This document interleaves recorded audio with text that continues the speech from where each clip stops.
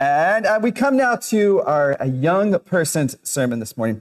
And we are talking about having oil in your lamp.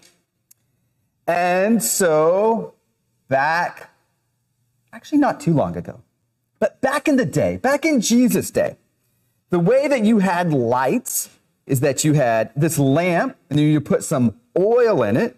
And then your lamp would burn that oil, and slowly the oil would burn away, and you would have your flame there that shined a light for you.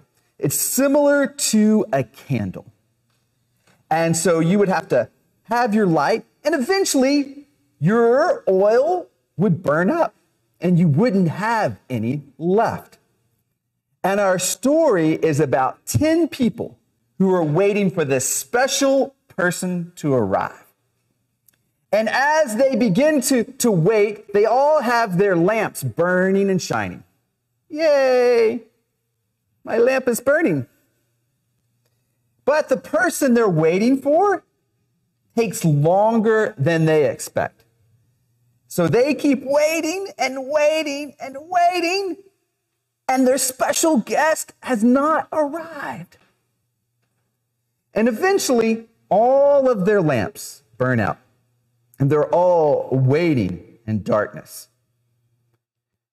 And it gets so late, they begin to snooze a little bit, snooze. And then all of a sudden, boom, their guest has arrived.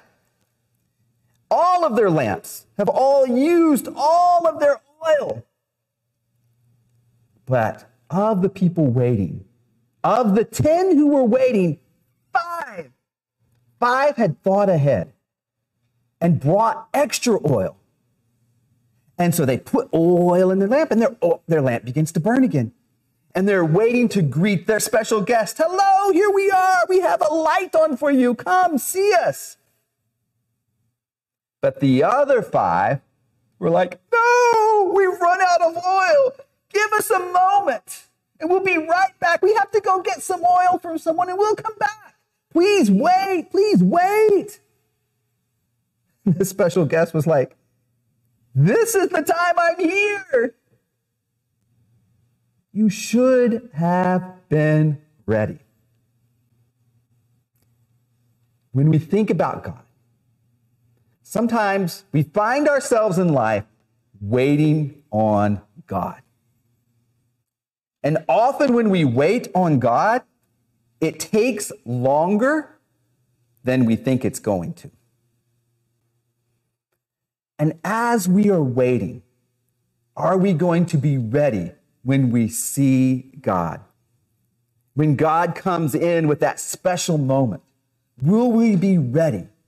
Will we be waiting well on God? Or will we be like those 5 who had no light, but kind of given up? We want to be people who are always willing to wait on God and to be ready for God.